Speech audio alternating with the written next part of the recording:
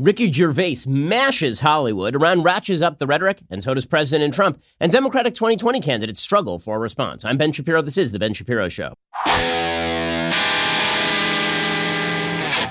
2020 starting off with a bang. The Ben Shapiro Show is sponsored by ExpressVPN. Why haven't you gotten a VPN yet? Visit expressvpn.com/Ben. How many times I got to tell you this? expressvpn.com/Ben. Go check them out. Alrighty, so we will get to everything in the Iran news. The reason that we will delay that for just a moment is because something actually fun happened last night. I know, when we talk politics, usually it's very grumpy. Usually it's about all the terrible things happening in the world, all the stresses happening in the world. Believe me, we'll get to all the stress. We'll get to the 2020 election. We'll get to the situation with Iran, which the media are playing up. I mean, they really are. They are playing up everything as though we are at crisis level 10, right? As though we've gone all the way down to DEFCON 1. Like we are all the way at the brink of world war. That is not the case. They're taking headlines and they're exaggerating those headlines. They're taking stories and then they're making more of the stories than is reality. So you're seeing stories about the reinstitution of the draft. Sure. Yes, guys, we're going to reinstitute the draft in order to fight Iran. Yes, I'm sure that's right around the corner. You're seeing stories about the Iraqi parliament voting to expel the American. Again, no, that's not really the story. We'll get to all that in just a second. Suffice it to say, the media are driving a lot of the wartime escalation rhetoric that is happening right now. Now, President Trump is attempting to reestablish deterrence. President Trump is doing a very, very rudimentary take on mutually assured destruction and deterrence right here. And it's driving people on the left nuts, not because they don't like his language. They don't. But because they don't like the underlying policy. And they don't like the fact that Trump is brusque and that Trump says something that in ways the common man can understand. They would prefer that everything be stated in perfectly statesman-like fashion. But what they really don't like is the message that he's conveying, not how he is conveying the message. We'll get to all of that in just a second, but we first have to talk about something that was actually fun that happened last night. So the Golden Globes happened last night. Now, I am not one to watch the Golden Globes, so I will admit, I was not watching this thing live. Instead, I started to see Ricky Gervais trending, and whenever Ricky Gervais hosts one of these shows, you know that it's going to be at the very least amusing and maybe better than that, because Ricky Gervais does not give any bleeps. He does not care at all about the Hollywood crowd. He finds them self-serving. He finds them off-putting. He thinks they're ridiculous because they are. Okay, and last night at the Golden Globes, Ricky Gervais just took Hollywood and threw them in a meat grinder a la Fargo. He just took the leading members, and they were so angry about it.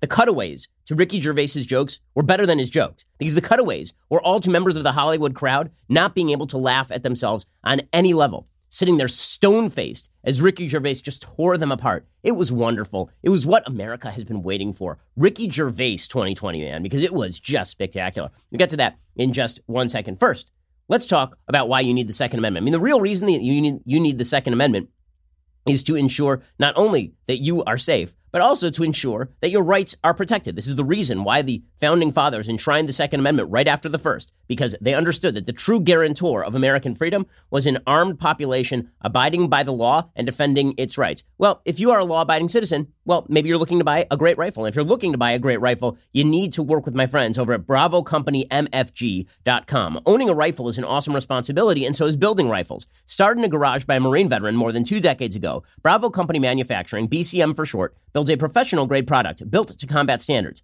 Bravo Company Manufacturing is not a sporting arms company. They design, engineer, and manufacture life-saving equipment. The people at BCM assume that when a rifle leaves their shop, it will in fact be used in a life-or-death situation by a responsible citizen, law enforcement officer, or a soldier overseas, which is a good assumption. And the fact is, I'm not buying a gun so that I can go hunting. I'm not a hunter. I'm buying a gun because I want to make sure that I'm safe and my rights are safe. To learn more about Bravo Company Manufacturing, head on over to BravoCompanyMFG.com, where you can discover more about their products, special offers, and upcoming news. That's BravoCompanyMFG.com. If you need more convincing, find out even more about BCM and the awesome people who make their products at YouTube.com/BravoCompanyUSA. Again, that's YouTube.com/BravoCompanyUSA. Well, if you are one of the millions, hundreds of millions of Americans who are irritated by Hollywood celebrities mouthing off on politics, who are irritated by the fact that these Hollywood celebrities declare themselves our moral betters, that these Hollywood celebrities act like socialists while earning like capitalists, that they live high on the hog, while they drink their swill and down their steaks and eat their foie gras, and then they turn around and tell all of us that our consumptive habits are simply too much,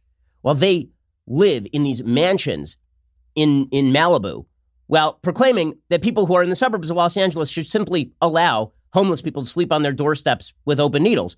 These same people who lecture us day in and day out are some of the most derelict moral characters on planet Earth. And they're the people who will look the other way so long as it profits them. They're people who will fully ignore all of the horror that goes around them, the human carnage that goes around them every day in Hollywood. I'm speaking particularly about the treatment of women, where Hollywood basically allowed that to go on for decades on end. There's literally a statue of a casting couch in the middle of Beverly Hills, California, because the casting couch was so prevalent in Hollywood. These same people who are willing to work for any company so long as they get their buck, who are willing to take a private jet anywhere, these same people will lecture you on global warming and how you really need to set your thermostat differently in the wintertime. Well, Ricky Gervais was having none of it last night. And the nice thing about Ricky Gervais is that he's from outside the country. So because Ricky Gervais is British, that means that he is allowed a certain amount of scorn for the Hollywood celebs. Being a foreigner gives you a certain amount of credibility when you speak about Americans and their ridiculous habits. And so Ricky Gervais coming to the United States, obviously very funny dude, and he just went at Hollywood last night, hammer and tongs, and they couldn't help themselves because Ricky Gervais went after them for being self-aggrandizing and self-serving and awful, and then they would promptly get up and give speeches proving that they were self-aggrandizing and self-serving and awful, and they shouldn't be trusted on any moral level. They shouldn't be trusted on any political level. Okay, so that's a pretty good pitch for Ricky Gervais. By the way, the media, many of them went nuts on him last night. Slate had an entire piece about how mean he was. He's so mean. I'm amazed that so many on the left are now very, very much upset with comedians being mean. Literally, they will praise any comedian who figuratively takes a dump on President Trump's head. But if Ricky Gervais says one unkind word about the Hollywood glitterati, then he's a very bad man.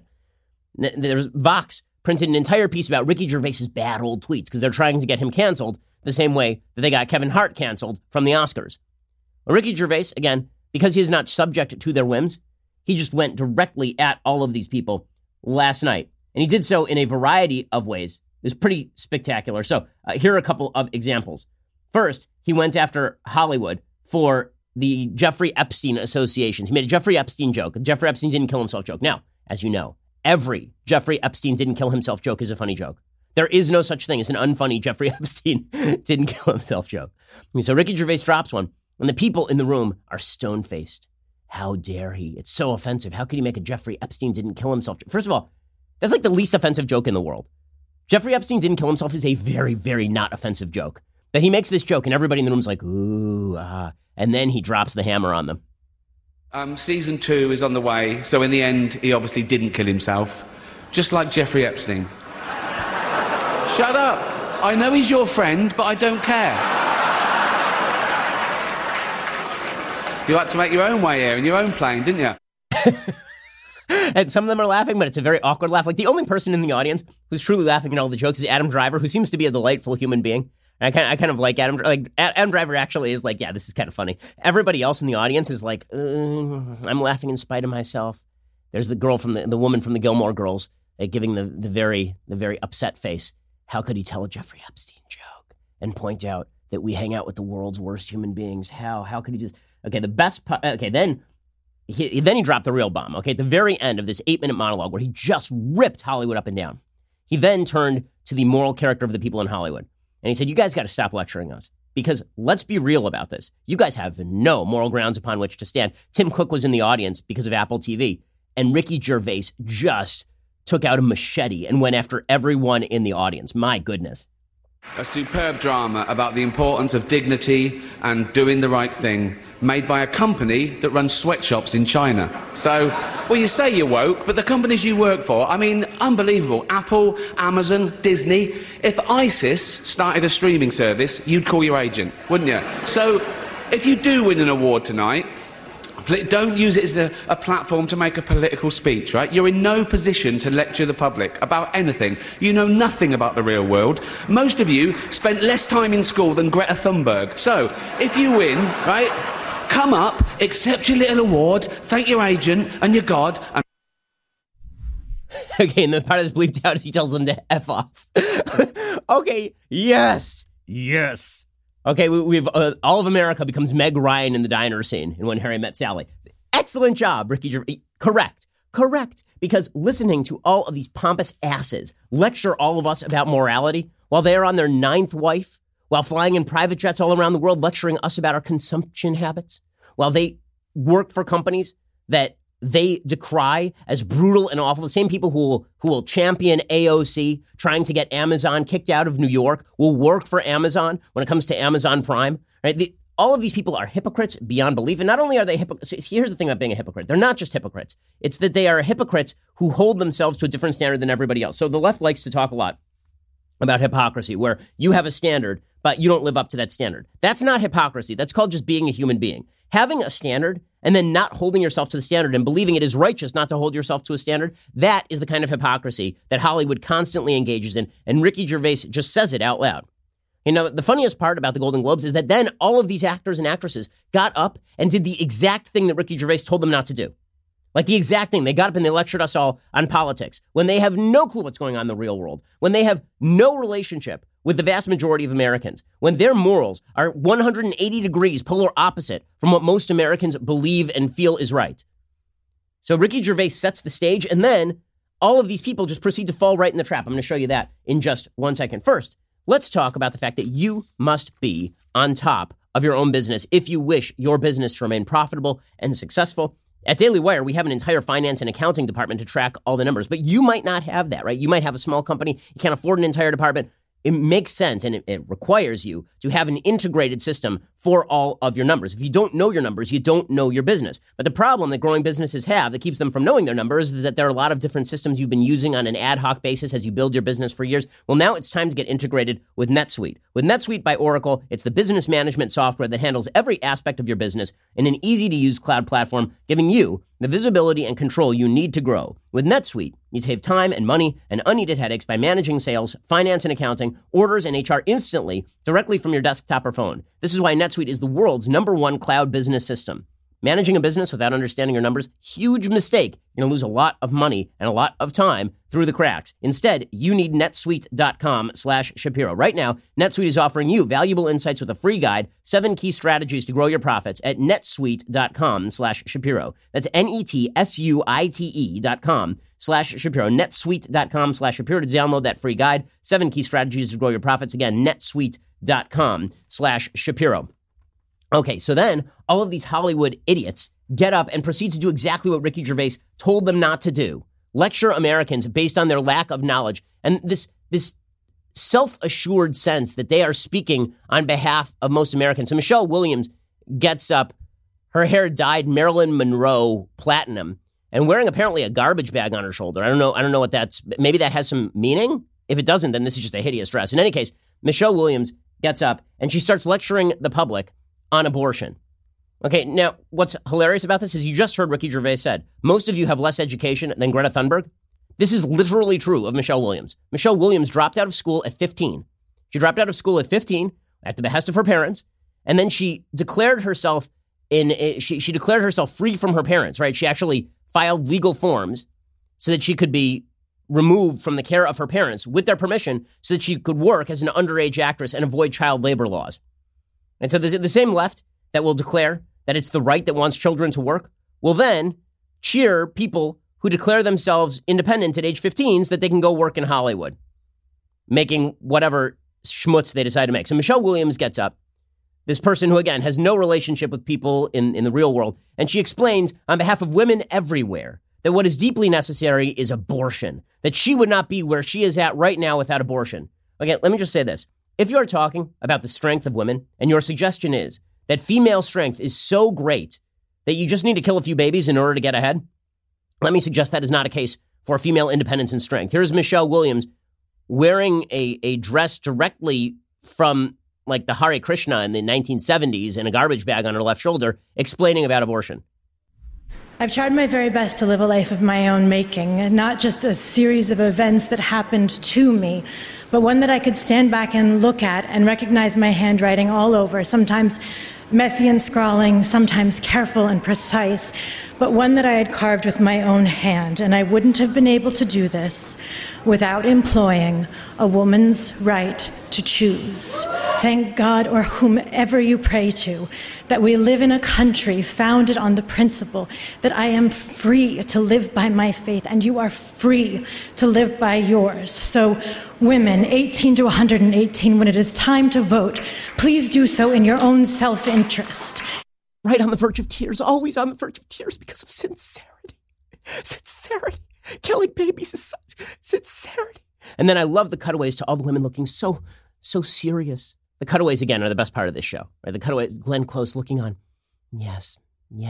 Without abortion, I wouldn't have been able to boil a rabbit. Without abortion, I wouldn't have been on Damages. And then some young woman I've never seen before. And then you've got the cutaways of all the women looking very serious, so serious. And then you've got the cutaway of Michelle Pfeiffer just gazing into camera. Because this is so meaningful. It's so meaningful when Michelle Williams, an extraordinarily rich and famous and beautiful woman, says that she would not be where she is at without having employed the right to choose, which I assume means that she had an abortion. So now she's making the case that she would not be where she is at, namely rich and famous without a dead body along her way. That's not a great case for your own independence and moral superiority. And if you're thanking God for your abortion, your ability to get an abortion, let me suggest that it ain't God you're talking to right there. That ain't God you're talking about. It's something else. It's your own ego that you're worshiping. And again, Michelle Williams fulfilling everything that Ricky Gervais said not to do. And then it wasn't just Michelle Williams, it was Bizarro World Patricia Arquette, who's a weirdo who showed up wearing a pair of sunglasses apparently purchased at the Disney accessory store. And she won for a show called The Act, I guess. She won Best Supporting Actress. And so she decided that she was going to lecture Americans also, but she was going to lecture Americans about Trump because that's what everybody loves. What people love most of all, if you want to convince Americans not to vote for Trump, what you need is more empty-headed, idiotic actors and actresses from Hollywood who have no relationship with anyone who lives between Los Angeles and New York, wearing sunglasses in the middle of the night on a well-lit stage, explaining that President Trump is a very, very bad man who's very bad in orange and bad. We're not going to look back on this night in the history books. We will see a country on the brink of war, the United States of America, a president tweeting out a threat of 52 bombs, including cultural sites. Young people risking their lives, traveling across the world, people not knowing if bombs are going to drop on their kids' heads, and the continent of Australia on fire.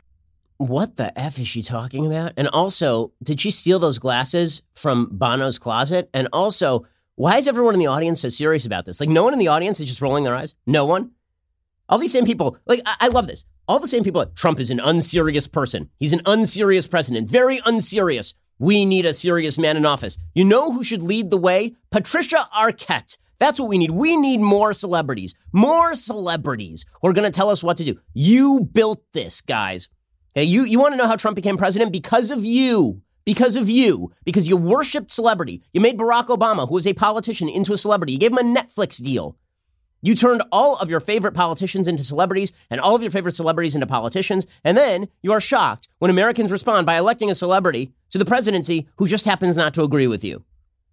Don't give me we need people who are well-spoken. You're sitting there cheering Patricia Arquette, who couldn't string a sentence together if it was scripted for her. She barely can when it is scripted for her. You're sitting there cheering Michelle Williams, who, again, dropped out of school at age 15 to pursue her acting career as some sort of political leader. You guys are looking for your moral guidance to the ladies of Charmed, Rose McGowan and Alyssa Milano. These are the people you prop up, and they're like, oh, well, Trump. Yes, because of you. Because of you. This is because of you. Okay, so you guys brought this on yourselves. You brought this on yourselves, and it is smarmy, and it is gross, and it is disgusting. I've said this many times since Trump's election. Patricia Arquette is why you got Trump. Michelle Williams is why you got Trump, because the rest of the country feels like Ricky Gervais here. Shut up. You don't know what you're talking about. When I say shut up, I don't mean you don't have the right to say what you want to say. You have the right to say what you want to say, but you're idiots, and you don't know what you're talking about. And it doesn't give you added credibility in what you're talking about because you are good at acting words that other people write. It does not give you added credibility to speak on topics of public importance simply because you throw a football like Colin Kaepernick into a pick six. It doesn't matter. Okay, no one can. And so Trump is just a giant middle finger, right? He's always been a pulsating giant middle finger. And don't worry, we'll get to more of this pulsating giant middle finger when it comes to Iran policy, because it turns out that celebrities also have been sounding off not just at the Golden Globes, but more broadly about Trump's Iran policy. Because when I think of well sort of considered Iran policy, the first place I look theoretically is to people like Cardi B and Colin Kaepernick. Those are the places that I look. America is Ricky Gervais. Okay, Ricky Gervais's take on this was exactly right. We're going to get to the most brutal Ricky Gervais hit of all at the Golden Globes last night. First, let's talk about how you can make your employees better. So let's say that you had an employee. Let's say that his name was, I don't know, Ryan. And let's say that one day this Ryan just decided, you know what? It's a really early show. We get up early in the morning to do the show. And guess what? I was out late last night and my alarm didn't work. And I'm just going to show up like an hour late to work. And, everybody else will pick up the slack. And maybe he feels bad. But you know what? So you're like ZipRecruiter. ZipRecruiter. See, this is the nice thing about our ZipRecruiter ads. They provide me not only with an ability to get you to recruit better people for your business, but for me to threaten my employees with the possibility of unemployment. ZipRecruiter.com. It sends your job to over 100 of the web's leading job boards, but they don't stop there. With their powerful matching technology, ZipRecruiter scans thousands of resumes to find people with the right experience and then invite them to apply to your job. As applications come in, ZipRecruiter analyzes each one, spotlights the top candidates, so you never miss a great match. ZipRecruiter is so effective that 4 out of 5 employers who post on ZipRecruiter get a quality candidate through the site within the very first day. Right now, my listeners can try ZipRecruiter for free at this exclusive web address, ZipRecruiter.com/dailywire. That's ZipRecruiter.com/DAILYWIRE, ZipRecruiter.com/dailywire. And make sure that when you put in the requirements for jobs, make sure that you put in being prompt, Ryan. ZipRecruiter.com/dailywire. ZipRecruiter is indeed the smartest way to hire. And so Ricky Gervais's final joke here was the best jokes on his way out. He was so irritated with the whole process, and it was quite wonderful. So he's talking here about the movies that have been nominated in the horror category, I believe. And so he's talking about Bird Box, and he just levels Hollywood. It's fantastic. Next presenter starred in Netflix's Bird Box, a movie where people survive by acting like they don't see a thing. Sort of like working for Harvey Weinstein. You did it. I didn't. You did it. And you can hear people like, oh. What are you owing about? He's right. You did it, you pieces of crap. You're the ones who spent 30 years taking Harvey Weinstein's checks while allowing him to peek down your blouse and or allowing him to peek down other people's blouses. And then some of you come forward. Like, again, I have nothing but sympathy for the women who have actually come forward. But there are a bunch of women who didn't come forward and or protected Harvey Weinstein, knowing that he did this stuff, or he did it to them, and then they came out and protected him for years because he was signing checks to them. So no, Hollywood does not get to stand on its high horse about Me Too. Hollywood does not get to stand on its high horse about global warming. Honestly, the only person who was even decent in these political speeches last night was Joaquin Phoenix, who got played off the stage when he suggested that people in Hollywood stop taking private jets everywhere. Joaquin Phoenix may be a nut, but at least he's a nut who's trying to hold himself to a standard. Ricky Gervais's hit on Hollywood, it does underscore what our politics truly is about these days, because it really is not about the complexity of politics. It really is about this cultural divide. The culture wars have become extremely hard fought. A lot more hard fought in the last 20 years, 25 years than they were for many decades before that. Why? Well, culture is usually the last vestige of unity. So when you have a common philosophy, culture, history, then culture tends to be the easiest place to unify, because you're going to argue about TV. You're going to argue about sports. Really? You're going to argue about like the products that you're wearing. That's the stuff that's easy. The stuff that's hard is philosophy and history and all the stuff that undergirds a successful civilization. But when all of those other things fall away, and the last thing that we can unify about is culture, and then culture starts to be polarized, we end up in these culture wars where we're fighting. And you can see with each successive Oscars, each successive Golden Globes, you can see that Hollywood is exacerbating those culture wars. And Ricky Gervais just put a pin in it last night. I mean, he really just exposed it, ripped it wide open. He made another joke that I don't think we actually had a chance to pull, where he was talking about the woke nature of Hollywood. And he was saying that he was going to do an in memoriam segment last night, but he saw that there were too many dead white people. And he said, well, I'm not going to do that. That's not diverse enough. I'm not going to be the one who does that. And people in the audience didn't know whether to laugh or not, because what he is laughing at is their ridiculous insistence that every single part has to be given to a person who is of the actual physical description in the script. So if it's a disabled person, it can't be a person who is non-disabled playing a disabled person, which is called acting. He's laughing at the fact that Hollywood has declared that the only way that they can find some sort of moral recompense for what they do is by hiring a certain percentage of black or gay or female actors, and that you have to have a certain percentage of black or female or gay lines in a particular script in order to make that script morally praiseworthy. Ricky Gervais is right about all this. Hollywood has been at the forefront of the culture wars, and then they declare themselves on the defensive. Oh, how dare these right-wingers like Trump? They're always involved in the culture wars. You launched it. Trump is just responding. So is the rest of America. And Gervais, honestly, like people on the right were cheering last night. Gervais is not a Republican. Like I've seen no evidence that Gervais is a conservative or a Republican. He just has eyes. That's all. He has eyes and he has a brain. And so he can see how ridiculous these people in Hollywood are. And they are ridiculous, pretending to be our moral betters. Just absurdity. Okay. Meanwhile, on to the more serious news of the day. So the situation over Iran is intensifying, but in reality, the possibility of violence with Iran has actually decreased, not increased, over the past 24 hours. So if you watch the media, what you're seeing is that the possibility of violence, overt violence, war with Iran is increasing radically, and that the United States is going to go to overt war with Iran. First of all, President Trump does not want this. Anyone who tells you different is lying to you, lying overtly to your face. Okay, Trump does not want this. This cuts against everything Trump believes about the Middle East. He's been consistent on one thing and one thing only over the last 10 years, and that is he does not like involvement in the Middle East. The only reason that he is doing all of this is because Iran burned our embassy, lest we forget. Okay, the Iranians burned our embassy last week, and that was after engaging in a year of full-on aggression, attacking ships in the Straits of Hormuz, going after Saudi oil facilities, shooting down American drones, firing on American bases, trying to kill American allies, arming terrorist groups ranging from Lebanon to Yemen. So this notion that Trump is like itching for war, it's just a bunch of horse crap. It's just a bunch of horse crap. And by the way, the idea that we're going to sort of slide into a war with Iran, and that Trump is doing all of this because he wants to telegraph a war for the 2020 election, and this is just like Iraq, it's like people have no memories in this country. Okay, the Iraq war was telegraphed for a full year.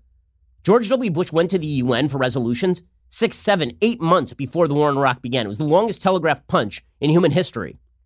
This is not a telegraph punch. Trump is just trying to reestablish a deterrence that didn't exist under Barack Obama because Barack Obama was too busy bribing the terrorists. So you may think that this is brinksmanship by Trump. It's also called reestablishing deterrence. It turns out that appeasement lowers your level of commitment to the possibility of conflict, but it heightens the other side's willingness to seek conflict, which is what we've seen over the past several years, over the past decade or so. But according to the media, chances with war have never been greater. Now, as you'll see, this is not actually true. The Iranian strategy has shifted from we are going to pursue acts of violence to we are going to try and pursue political ends in places like Iraq to minimize the American footprint. Right? That's their actual strategy right now.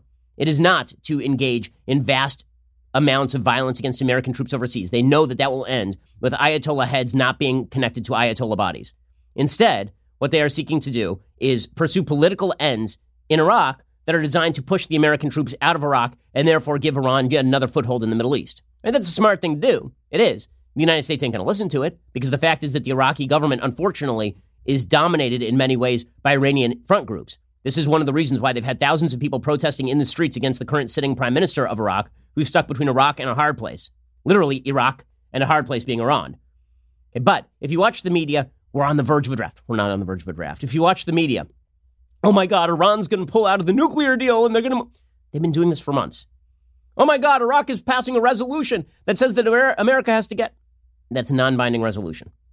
Like right now, what Trump is doing is not riskier than what was happening when the United States was simply bending over backwards for the Ayatollahs and allowing them to be as violent as they wanted to be across the entire Middle East.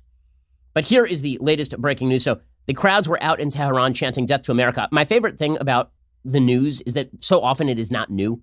So the UK Daily Mail says angry crowds chant death to America and hold signs vowing revenge at funeral of top Iranian General Qasem Soleimani after he was killed in U.S. airstrikes, as thousands hold anti-U.S. rally in Tehran. Wait. You mean they're holding rallies in Tehran where they don't like the United States and chant death to America? This is brand new. I've never heard anything like this ever before, except for every year. Every single year I have been alive.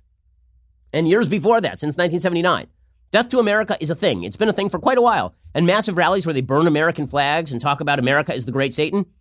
Yeah, that stuff, that's nothing new. So if you're just tuning in now, you're coming in like season 21 of this thing. Okay, if you just discovered The Simpsons now, you're like 20 years too late. If you just discovered that the Iranians don't like America, meaning the Iranian government doesn't like America, and that they can get thousands of people out in the streets in a country of tens of millions of people, they can get a few thousand people out in the streets to yell about America at gunpoint. Well, shocker, it turns out they've been doing this for quite a while. Meanwhile, Iran has vowed to hit 35 U.S. targets and unfurled the red flag of war, as America said it expected retaliation within weeks. That retaliation is likely to come in the form of probably terror attacks on proxy groups, right, in Yemen, on the Saudis, maybe on the Israelis.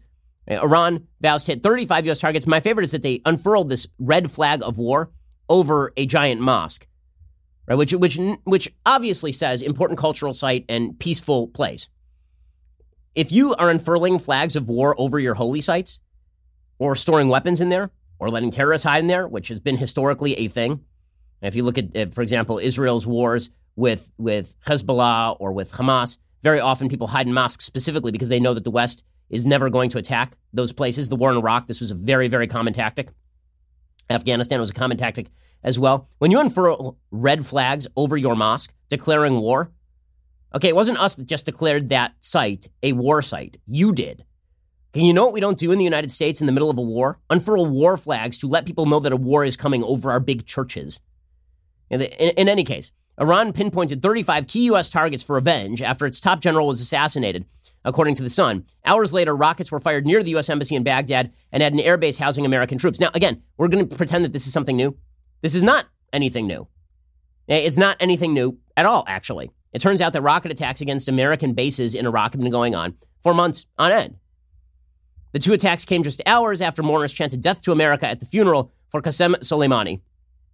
A senior congressional staffer, said that a retaliation attack from Iran could be seen within weeks, either at home or abroad. The staffer said there's no indication there's going to be a de-escalation in the near future. The only question is how bad the retaliation is going to be. Tonight, Lebanon's Hezbollah told Iraqi soldiers to leave U.S. bases. The Islamic political and militant group also warned Iraqi soldiers to stay at least 1,000 meters away from American military bases from Sunday onwards. What they're trying to do is carve off the Iraqis from the Americans. That is not likely to be a successful effort because the Sunnis in Iraq know that the minute the United States leaves, guess who's going to be on the wrong end of the Iranian gun? It ain't going to be the United States anymore.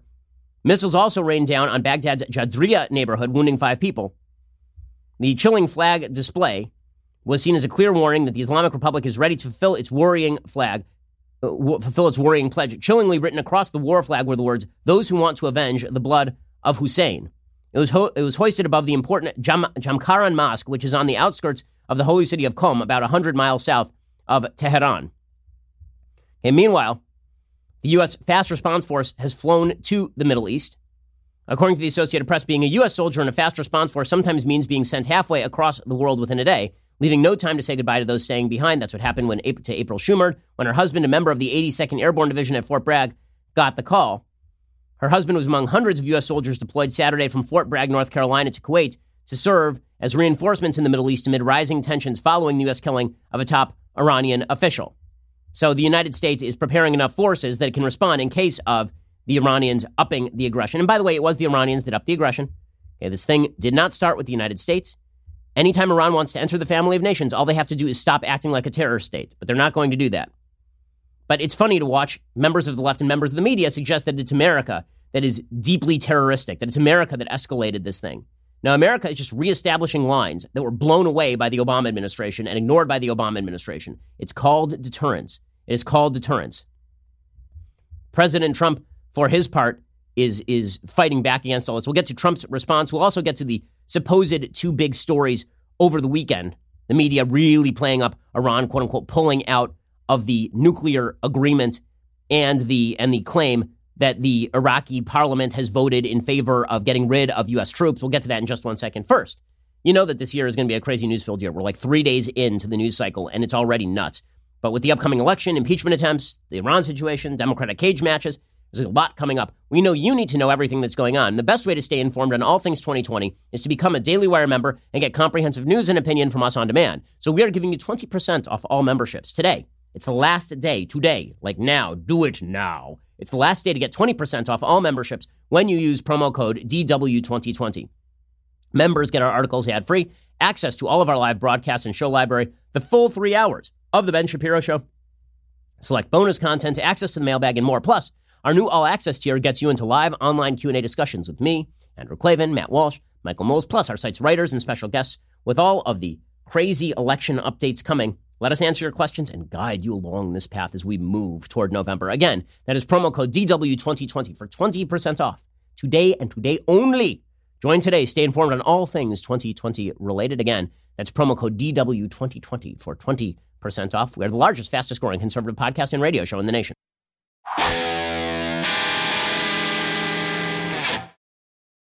Okay, so what are the latest escalations? Well, there are a few escalations. One, again, the Iranians are going to use their proxy groups. So there was, in fact, an attack on a U.S. military base in Kenya. One U.S. service member, 2 defense contractors were killed. The likelihood that was connected in some way to Iran's global terror network, probably pretty high. As I say, proxy attacks by terror groups on Americans are possible and likely, but the main thing is going to be trying to attack American allies, not America directly, because the Iranians are on notice that if they move too strongly against the United States, there will be other people who end up the same way that Soleimani did, the last thing going through their brain being a missile. So what are their major moves? Well, according to the New York Times, Iran has now ended its nuclear limits as killing of Iranian general upends Middle East. The consequences of America's targeted killing of a senior Iranian commander are mounting. So now they're very upset, so they're pulling out of the nuclear deal. Oh, no, they're not pulling out of the nuclear deal, by the way. Worthwhile noting. They're abiding by the limits on the nuclear deal. In fact, Javad Zarif, who is, again, their terror-friendly foreign minister, he says there will no longer be any restriction on number of centrifuges. This step is within JCPOA, and all 5 steps are reversible upon effective implementation of reciprocal obligations. So in other words, they're not pulling out of the Iran deal. Iran itself had to refute that claim. So that is not correct. Also, the other story, which is that the Iraqi parliament had voted to get rid of American troops, which would create sort of an international crisis, because then would it be legitimate for America to have its troops in Iraq? It would create a serious crisis for the Iraqi government, which is already operating in the absence of any sort of consensus from the Iraqi people. The current prime minister of Iraq is already acting. He's the acting prime minister because he resigned a few weeks ago because so many of his own people were angry with him because they see him as an Iranian tool. But the bottom line is that the Iraqi parliament made a non-binding decision request.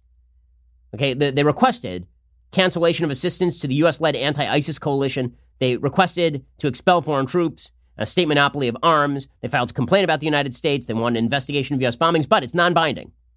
Okay, so in other words, that was symbolic. It's being treated as non-symbolic by the media, as though Iraq is on the verge of throwing America out of Iraq, which, of course, is not true. Trump himself responded to this. He said, well, if they do that, then we'll put sanctions on Iraq, too, because at that point, it's pretty obvious that Iraq is a tool of Iran. The notion that the Iranians were abiding by the nuclear deal, and therefore the nuclear deal was the be-all, end-all, is just ridiculous on its face. The fact is that the Iran nuclear deal was designed so narrowly that it only accomplished one thing and then declared that all problems had been solved, which is sort of like, a patient comes into a doctor and says, I have cancer and I also have a cold. And the doctor's like, well, you know what? Here is some cold medication. Should work on the runny nose. You're healed. I'm like, well, wait a second. What happened to the cancer? Wasn't the cancer like a big problem? No. I solved the problem that I was here to solve. I was here to solve the cold. I was not here to solve the cancer. Okay, that's what the Iran nuclear deal was. It was, okay, we're going to give you we'll give a little Band-Aid so that the Iran nuclear program is put on hold for a little while. After 10 years, they can develop it fully in coordination with law. And also, in the meantime, we're just going to let the cancerous Iranian support of terrorism occur with additional funding. In fact, we are going to feed the cancer. Okay, that was the Iran nuclear deal. So the fact that Iran has now said that they are violating the provisions of the centrifuge agreements, they could do that at any time. Okay, that was always the threat. And the notion that the Trump administration is somehow responsible for the Iranians acting like terrorists is simply ridiculous on its face. Pompeo, by the way, Mike Pompeo, the Secretary of State, who is largely seen by outside sort of analysts as one of the driving forces behind the Soleimani strike, he was asked about the Iraqi prime minister calling for U.S. troops to leave the country, and he was like, no. Okay, this guy he's already not acting under a legitimate color of law because he resigned, right? He's the acting prime minister because his own people see him as a tool of the Iranians. Here's Mike Pompeo. What you see on TV is happening at the direction. Iraq who is talking about this now. Expelling 5,000 U.S. troops. The acting prime minister of Iraq, who resigned because of massive Iranian interference in his own government's ability to execute sovereignty and independence for Iraq. It's why he left. But the Iraqi parliament has now voted to approve it. It is the United States that is prepared to help the Iraqi people get what it is they deserve and continue our mission there to take down terrorism from ISIS and others in the region that is in defense of the Iraqi people and is good for America, too. Okay, what Pompeo is saying there is absolutely correct. If you have a proxy prime minister of Iraq who is basically just an Iranian tool and he's telling you to leave, why would you possibly listen to that, especially when it's endangering American assets and when the Iranians are engaging in greater and greater terrorism and this whole thing is designed to deter Iran from regional aggression. So you're going to pull out because the Iraqis who are now run by Iran are telling you to? Like, how does that make any sense? Okay, so President Trump responds, and President Trump always responds in the most blunt possible way. And people are going crazy over this because Trump is tweeting things out. Oh, no, he's tweeting things out. Ah! Okay, let's be clear about this. If President Trump were the most well-spoken president in American history, if he were Abraham Lincoln and George Washington combined, if he was their love child, and if he had said in the most articulate possible way that Iran cannot be allowed to expand its terroristic threat, and should they threaten American allies or assets, then we will act to the fullest extent, not only to prevent that, but to deter that in the future, there would not be one fewer shriek on the left. Because you know who used to say that? Barack Obama. The reason that the left didn't shriek about it is because they knew Obama was lying. Obama always used to say, all measures are on the table. They're on the table. Ranging from appeasement to kissing ass to appeasement. All of those are on the table. Also military force, but mostly just appeasement and kissing ass, and also appeasement. And the left was like, oh my God, what an articulate, unbelievable man this Obama is, because they knew that the military force was never on the table. They knew that deterrence had not been established with Iran in the same way it was not established with Syria. The same left that is so just upset about the possibility of any violence being done to deter Iranian violence. They were perfectly sanguine with Barack Obama blowing up Libya, allowing the Arab Spring to completely topple regimes that were friendly to the United States in many cases and make way for Muslim Brotherhood regimes in places like Egypt. They're perfectly happy with Syria turning into a complete and utter hellhole, a hellscape with 500,000 dead and millions of refugees because Barack Obama did it. He was a good president because he's Barack Obama. And we know Barack Obama, articulate. Also, Barack Obama, wow. I mean, like, just brilliant. Wrecked the Middle East, but brilliant. Donald Trump, however, very bad. Donald Trump, idiot, because Donald Trump just says in very blunt language what everybody knows we are talking about when we say deterrence. Okay, the basic theory of deterrence is this. If you punch me, I will end you. That's the basic theory of deterrence. Okay, in one sentence, you punch me, I end you. And so the idea is, knowing that I'm going to end you, you don't punch me now. See, that's how deterrence works. You were just deterred from action. We use it with our children all the time. If you do X, I will do Y, and Y will not be proportionate. Y will be wildly disproportionate.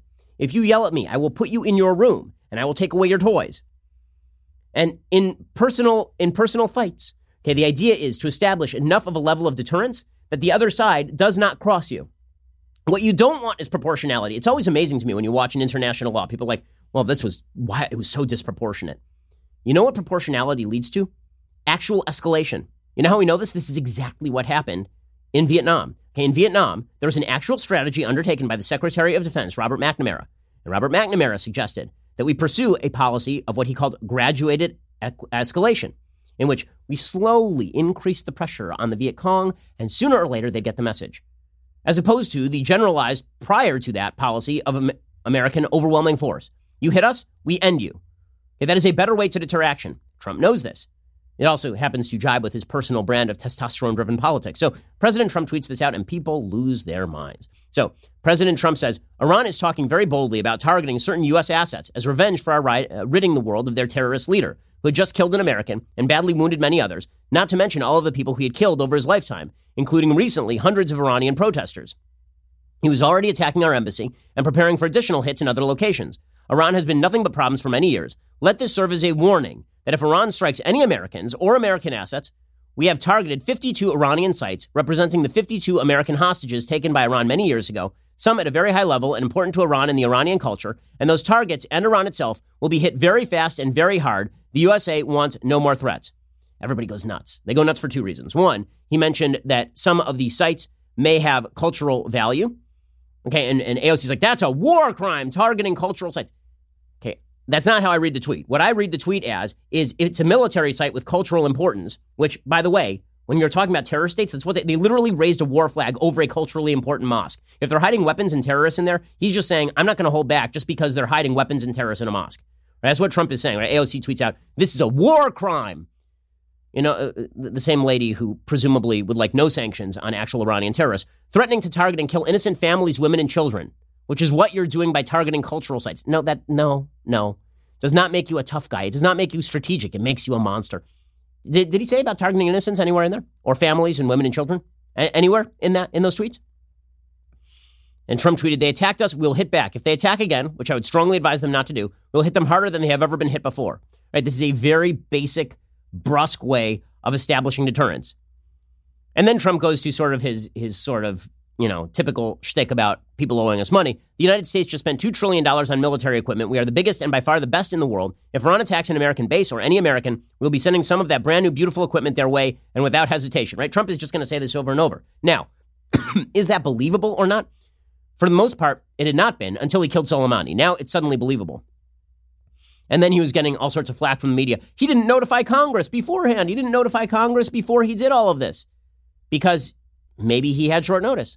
It is not required under law that the commander-in-chief of the United States military notify Congress when he already has authority to strike. And by the way, he did have authority for this strike. And so Trump facetiously says, these media posts will serve as notifications to the United States Congress that should Iran strike any U.S. person or target, the United States will quickly and fully strike back and perhaps in a disproportionate manner. Such legal notice is not required, but is given nevertheless. Fine. But people, oh, wow, that's so polarizing. You know what's polarizing? Suggesting that killing a terrorist with full legal authority is somehow not okay.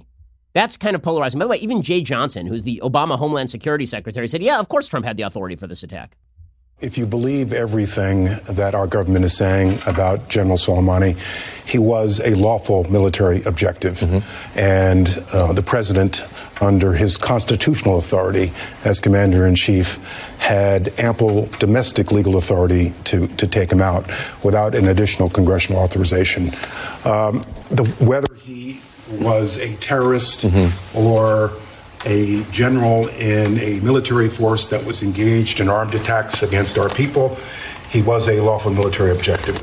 Okay, so there's Jay Johnson basically spelling out for the Democrats a fact, and Trump repeats the fact, and suddenly it's bad when Trump says it. The fact is, by the way, our military leaders from the past have been successful. David Petraeus with the surge in Iraq, Admiral Stavridis, both of them today were out over the weekend. Were out there saying that, yes, the United States had to reestablish deterrence because Iran had not been deterred. Here is David Petraeus saying that. What has happened here, I think, is frankly that we lost the element of deterrence, the component of deterrence that was seen as American will. Our drone, $130 million drone, was shot down, did nothing significant in response. 5% of the world's oil production taken out of operation. Numerous attacks on shipping, and then attacks on our forces, ultimately, of course, killing an American and wounding 4 of our soldiers. So ultimately, the president appears to have decided that it was necessary to take an action to shore up deterrence, mm-hmm. to show that we were not going to accept this. Okay, Petraeus' perspective is Trump's perspective, and it is right. You may not like Trump's language, but tough. Okay, Trump is trying to reestablish a deterrence that had been lost during the Obama administration. It is indeed that simple. Okay, time for a quick thing I like and then a quick thing that I hate. So, things that I like today. Once Upon a Time in Hollywood is actually quite an enjoyable film. So I'm not a huge Quentin Tarantino fan. I think that his best film is still Reservoir Dogs.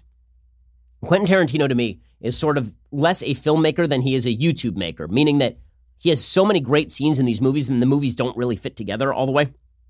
The last 15 minutes of this movie are just glorious. So my wife, who hates brutal violence and is not into it at all, she was watching the end of this movie with me, and even she was laughing hysterically at the end of this movie, which is brutally violent. I mean, it is horribly and brutally violent, but it is also some really, really funny stuff. The movie itself, Brad Pitt is great in it, and so is DiCaprio. DiCaprio sort of playing DiCaprio a little bit, and he's pretty fantastic. Again, it has scenes that don't really hold together, but overall, it's an enjoyable film, and really what the film is about is the death of American masculinity in film. Right? That's really what the movie is about. What the movie is about is Quentin Tarantino lamenting the fact that masculinity in film was sort of lost, and that the new Hollywood European wave of the 1970s killed off a lot of the old masculinity in film. And so it's his lament for old Hollywood. And it's also his statement that new Hollywood should have integrated with old Hollywood and taken in some of those old Hollywood values, because the whole film is about this old Western star who is not appreciated by Hollywood and has to go abroad to do spaghetti Westerns in order to sort of reestablish himself in the film industry, and his buddy, who is a stuntman, who's the most masculine character in the film, right? He's a character who had been a World War II hero, and then he comes back and he's a stuntman. He can beat the crap out of Bruce Lee and this kind of thing. The movie, again, is pretty great. And in terms of the value system that it promotes, he's basically saying that Hollywood has forgotten what it's like to be a man and has lamented what it is to be a man, and that when you don't have real men in society, or culturally, when you disparage real men, what you end up with is greater violence, not less violence. So in its own way, a take on the Iran situation and Once Upon a Time in Hollywood. Not really, but kind of. Here's a little bit of the trailer. On August night and the leaves hanging down and the grass on the ground. Here I am, flat on my... Who I got living next door to me? I'm Sharon Tate. I'm in the movie. You're in this? That's me. I play Miss Carlson, the klutz. Okay, so first of all, there's so much that's really good and true about this movie. The critics were sometimes all over the Tarantino for the great sin of not having given Margot Robbie more lines. Margot Robbie's a central character in the film. If you really believe that the number of lines in a film is representative of how important characters are, it's because you've never seen a film before. It's called a film because you watch it. Okay, if it were an audio recording, that would be slightly different. It's got a lot of great scenes. There's a lot of good stuff in this film. I really enjoyed it. I think that this has been a pretty good year for film, I'll be honest. Like, I thought last year was a terrible year for film. I've seen a bunch of good movies this year, really at the end of the year, and cool. That's kind of a neat thing. Okay, time for a quick thing that I hate. Okay, so speaking of Hollywood celebrities who are just complete doofi, and who we're supposed to take seriously about Iran, apparently, Colin Kaepernick tweeted in response to the killing of Soleimani. And he tweeted out, this, of course, is the famous quarterback who's a great American patriot. Don't let anyone tell you different. Just because he knelt for the national anthem and wore socks with pictures of cops as pigs on them, don't let anyone tell you that Colin Kaepernick is not the height of American patriotism. Dissent is patriotism. And the height of dissent, treason, is the greatest form of patriotism. Colin Kaepernick was a patriot, such a patriot that he got a Nike contract for kneeling, because sometimes you have to stand up even if it means losing everything, or kneel even if it means losing everything. Or kneel, even if it means getting $1 million contract from Nike. Or kneel, even if it means getting rid of the Betsy Ross flag on sneakers. Well done, Nike. So who is Colin Kaepernick, this great civil rights hero, this icon standing up to American aggression? He's what a garbage human being. Here's what he tweeted over the weekend. America has always sanctioned and besieged black and brown bodies, both at home and abroad. America militarism is the weapon wielded by American imperialism to enforce its policing and plundering of the non-white world. So, in other words, he's angry that Soleimani was killed, because this was about Iran. He was angry that Soleimani was killed, and he called it an act of American imperialism to kill a terror leader who was killing, by the way, almost entirely black and brown people. Because he is a garbage human. Okay, garbage humans tweet stuff like this. This is it's a ridiculous, ahistorical proposition. First of all, America has always sanctioned and besieged black and brown bodies, both at home and abroad. Really? So you're going to have to explain to me what World War II was about in Europe. Because it seems like they were fighting Nazis, and the Nazis were pretty white. Also, it seems as though many of the black and brown people that the United States has had to go to war with in the past were mainly killing other black and brown people. Like, that was sort of the big problem. If you think that American foreign policy is driven by white, black, green, yellow, blue, you are wrong. That is just a lie. That is just a lie. And the notion that has anything to do with, like, the historic legacy of slavery and Jim Crow, that we killed Soleimani because we hate brown people. Like, what in the F? Also, this American militarism is the weapon wielded by American imperialism, because nothing says imperialism quite like expending trillions of dollars for no actual monetary benefit to the United States. Nothing says imperialism quite like not actually just taking over Iraq and running it. Nothing says imperialism quite like involving ourselves in conflicts around the world for protection of human rights, like in Yugoslavia, for example. Because we're policing and plundering the non-white world. Plundering the non-white world. Has Colin Kaepernick ever spent like any serious time in other parts of the world? One of the things that you will notice about the way that so many people on the left operate is that when you look at anything long enough, you start to see shades in it.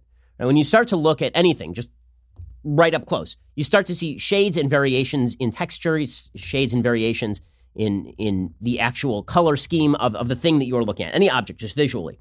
If you pull back from the object and suddenly you see it contrasted, suddenly you recognize, oh, wait a second, in sharp relief, there's not that much contrast here, but with the rest of the world, there is a massive contrast. Right? If you pull back from a graphic that is black and gray, and you see all the variation, you're like right close on it, you see all the variation between black and gray, and then you pull back and it's on a white piece of paper, suddenly that black and gray graphic, right, that black and gray square in the middle of the paper, it looks very different in contrast with the white paper all around it.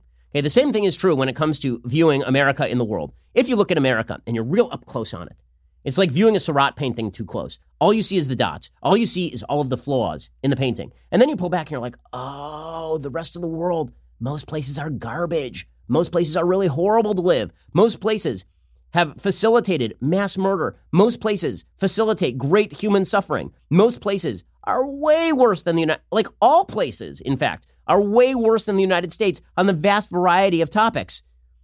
And yet you get Colin Kaepernick suggesting that it's American militarism that's really the problem. This ahistorical, ignorant, racist crap is just that, ahistorical, ignorant, racist crap from Colin Kaepernick. Well done, Nike. Just well done. But it wasn't just Colin Kaepernick, celebrity, sounding off on all this. You get Michael Moore, one of our, again, moral betters, talking about the Iran situation. Michael Moore, who declares that he likes Cuban healthcare. Yeah, he should go there for his weight loss program. Michael Moore tweeted out, "Hello, fellow Americans. Do you know this man?" It's a picture of Qasem Soleimani, responsible for hundreds of American deaths, responsible for terror attacks all over the world, responsible for keeping his own people under the thumb of a brutal dictatorship. He said, "Hello, fellow Americans. Do you know this man? Did you know he was your enemy? What? Never heard of him? By the end of today, you will be trained to hate him. You will be glad Trump had him assassinated. You will do as you are told. Get ready to send your sons and daughters off to war." Okay, so much is idiotic and wrong about this. First of all, your sons and daughters, if by this he means there's going to be a draft, there ain't going to be a draft. I saw people posting this article over the weekend. People are calling up the Selective Service and asking about the draft. Yeah, they did this with Iraq too. Was the draft reinstituted? The draft is never coming back. It's not a thing that's ever going to happen again. But Michael Moore saying that Soleimani was not your enemy, but now you've been trained to hate him. Most people hadn't heard of Osama bin Laden, even after the USS Cole until 9/11. Did that mean he wasn't our enemy and he was actually just a nice guy with a beard? Or in Colin Kaepernick's view, a brown person attacked by the United States? Michael Moore, what a moral imbecile he is. Just an absolute moral. But don't worry, that guy sat alongside Jimmy Carter at the 2004 Democratic National Convention. It was Michael Moore and Jimmy Carter in a box at the 2004 DNC. Don't tell me about the moral superiority of the Democratic Party. Do not start that nonsense. And then you get Cardi B, who has endorsed Bernie Sanders, is my understanding, because Bernie Sanders, again, the greatest, wisest, and fairest among us. Cardi B tweeted out, "Nah, these memes are bleep, but bleep ain't no joke, especially being from New York. It's sad this man is putting Americans live in danger. Dumbest move Trump did till date. I'm filing for my Nigerian citizenship." All right.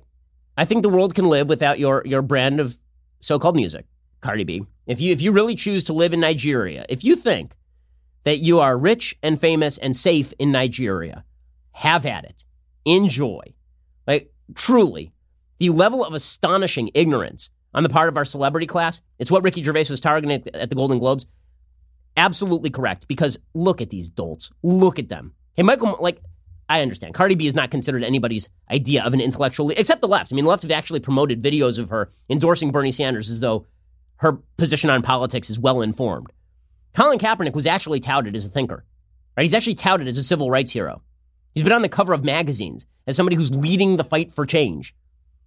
Michael Moore has been featured by the Democratic Party for years. So blurring the line between ignorance and absolute moral ridiculousness, it's these. So I'm supposed to trust these people? Like this, I'm going to take this seriously? This is the perspective? And make no mistake, when you hear the more highfalutin Democrats talking about how Trump is endangering the world, they just don't like the fact that Trump has given the lie to 10 years of bad foreign policy by the Obama administration, pulling out precipitously from Iraq, allowing Iran to fill the gap, allowing Iran to fill the gap in Syria, paying the Iranians off. Right? All of that was a failed foreign policy. It was obviously a failed foreign policy, and reestablishing deterrence is designed to prevent war, not to create war. As Mike Pompeo says, he says, listen, we're correcting 8 years of appeasement here, and you all want to pretend that Barack Obama had this under control. The only reason you think that is because you were born yesterday or possibly last night. We suffered from 8 years of Iranian support from America. We gave them billions of dollars. We gave them resources. We allowed countries to trade with them, to build up their economy. What we are now having to correct for is the enormous economic activity that took place during this Iranian nuclear deal that President Trump rightly got out of in May of 2018. It's taken a little bit of time, and it will continue to take time, but we are going to restore deterrence. Without deterrence, America does not have a workable foreign policy, because otherwise you now make it that America may have to fight 3 or 4 separate wars, real wars, on all different fronts. The purpose of deterrence is the least possible expenditure of force to prevent the broader use of force by one of our enemies that would necessitate us using broader force. The Obama administration's plan is you just pay these people off until the alligator is big enough to eat you, or at least take off a limb. That was an unsuccessful strategy. Trump recognizes that's what's going on. The United States will not end up in an overt, massive shooting war with Iran. There will be low-level conflict for a while here, but if deterrence is reestablished, it really boxes the Iranians in. It's a real problem for them. This is what Pompeo knows. This is what Trump knows. And you may not like how Trump phrases it, but tough. Barack Obama phrased obviously foolish moral ideas beautifully. Donald Trump phrases good moral ideas poorly. I'd much rather have the latter than have the former, because in the end, the content of the moral ideas implemented in the world, the content of the useful defense ideas implemented in the world is much more important than how they are articulated, especially because everybody knows what Trump's saying anyway. You know, he may be brusque, but everybody understands that what he's saying is, you hurt us, and it's going to hurt you a lot worse. All right, we'll be back here later today with 2 additional hours of commentary. Otherwise, we will see you here tomorrow. I'm Ben Shapiro. This is The Ben Shapiro Show.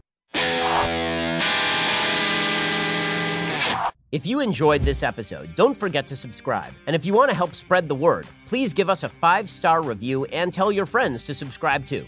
We're available on Apple Podcasts, Spotify, and wherever you listen to podcasts. Also, be sure to check out the other Daily Wire podcasts, including The Andrew Klavan Show, The Michael Knowles Show, and The Matt Walsh Show. Thanks for listening. The Ben Shapiro Show is produced by Rebecca Dobkowitz, directed by Mike Joyner, executive producer Jeremy Boring, senior producer Jonathan Hay, supervising producers Mathis Glover and Robert Sterling, technical producer Austin Stevens, associate producer Colton Haas, assistant director Pavel Wydowski, edited by Adam Sayevitz. Audio is mixed by Mike Coromina. Hair and makeup is by Jesua Olvera. Production assistant Nick Sheehan. The Ben Shapiro Show is a Daily Wire production. Copyright Daily Wire 2019. Hey everybody, it's Andrew Klavan, host of The Andrew Klavan Show. The horror. Trump has destroyed the enemies of America in the Middle East, and comedian Ricky Gervais has destroyed the enemies of America in Hollywood. Democrats, hardest hit. We'll talk about it on The Andrew Klavan Show.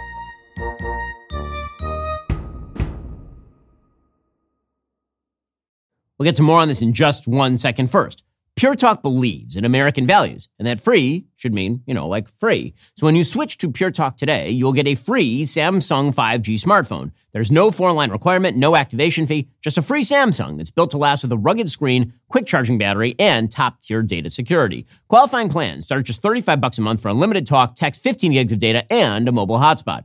Pure Talk gives you phenomenal coverage on America's most dependable 5G network. It's the same coverage you know and love, but for half the price of the other guys. The average family saves almost $1,000 a year. So I challenge you to choose a company that actually doesn't hate your guts and shares your values. Let Pure Talk's expert U.S. customer service team help you make the switch today. Go to puretalk.com/Shapiro to claim your eligibility for your free brand new Samsung 5G smartphone and start saving on wireless today. Again, go to puretalk.com/Shapiro to switch to my cell phone company. I've been using them for years. They're fantastic. You'll love them as well. Go to puretalk.com/Shapiro and claim your eligibility on that free brand new Samsung 5G smartphone. Start saving.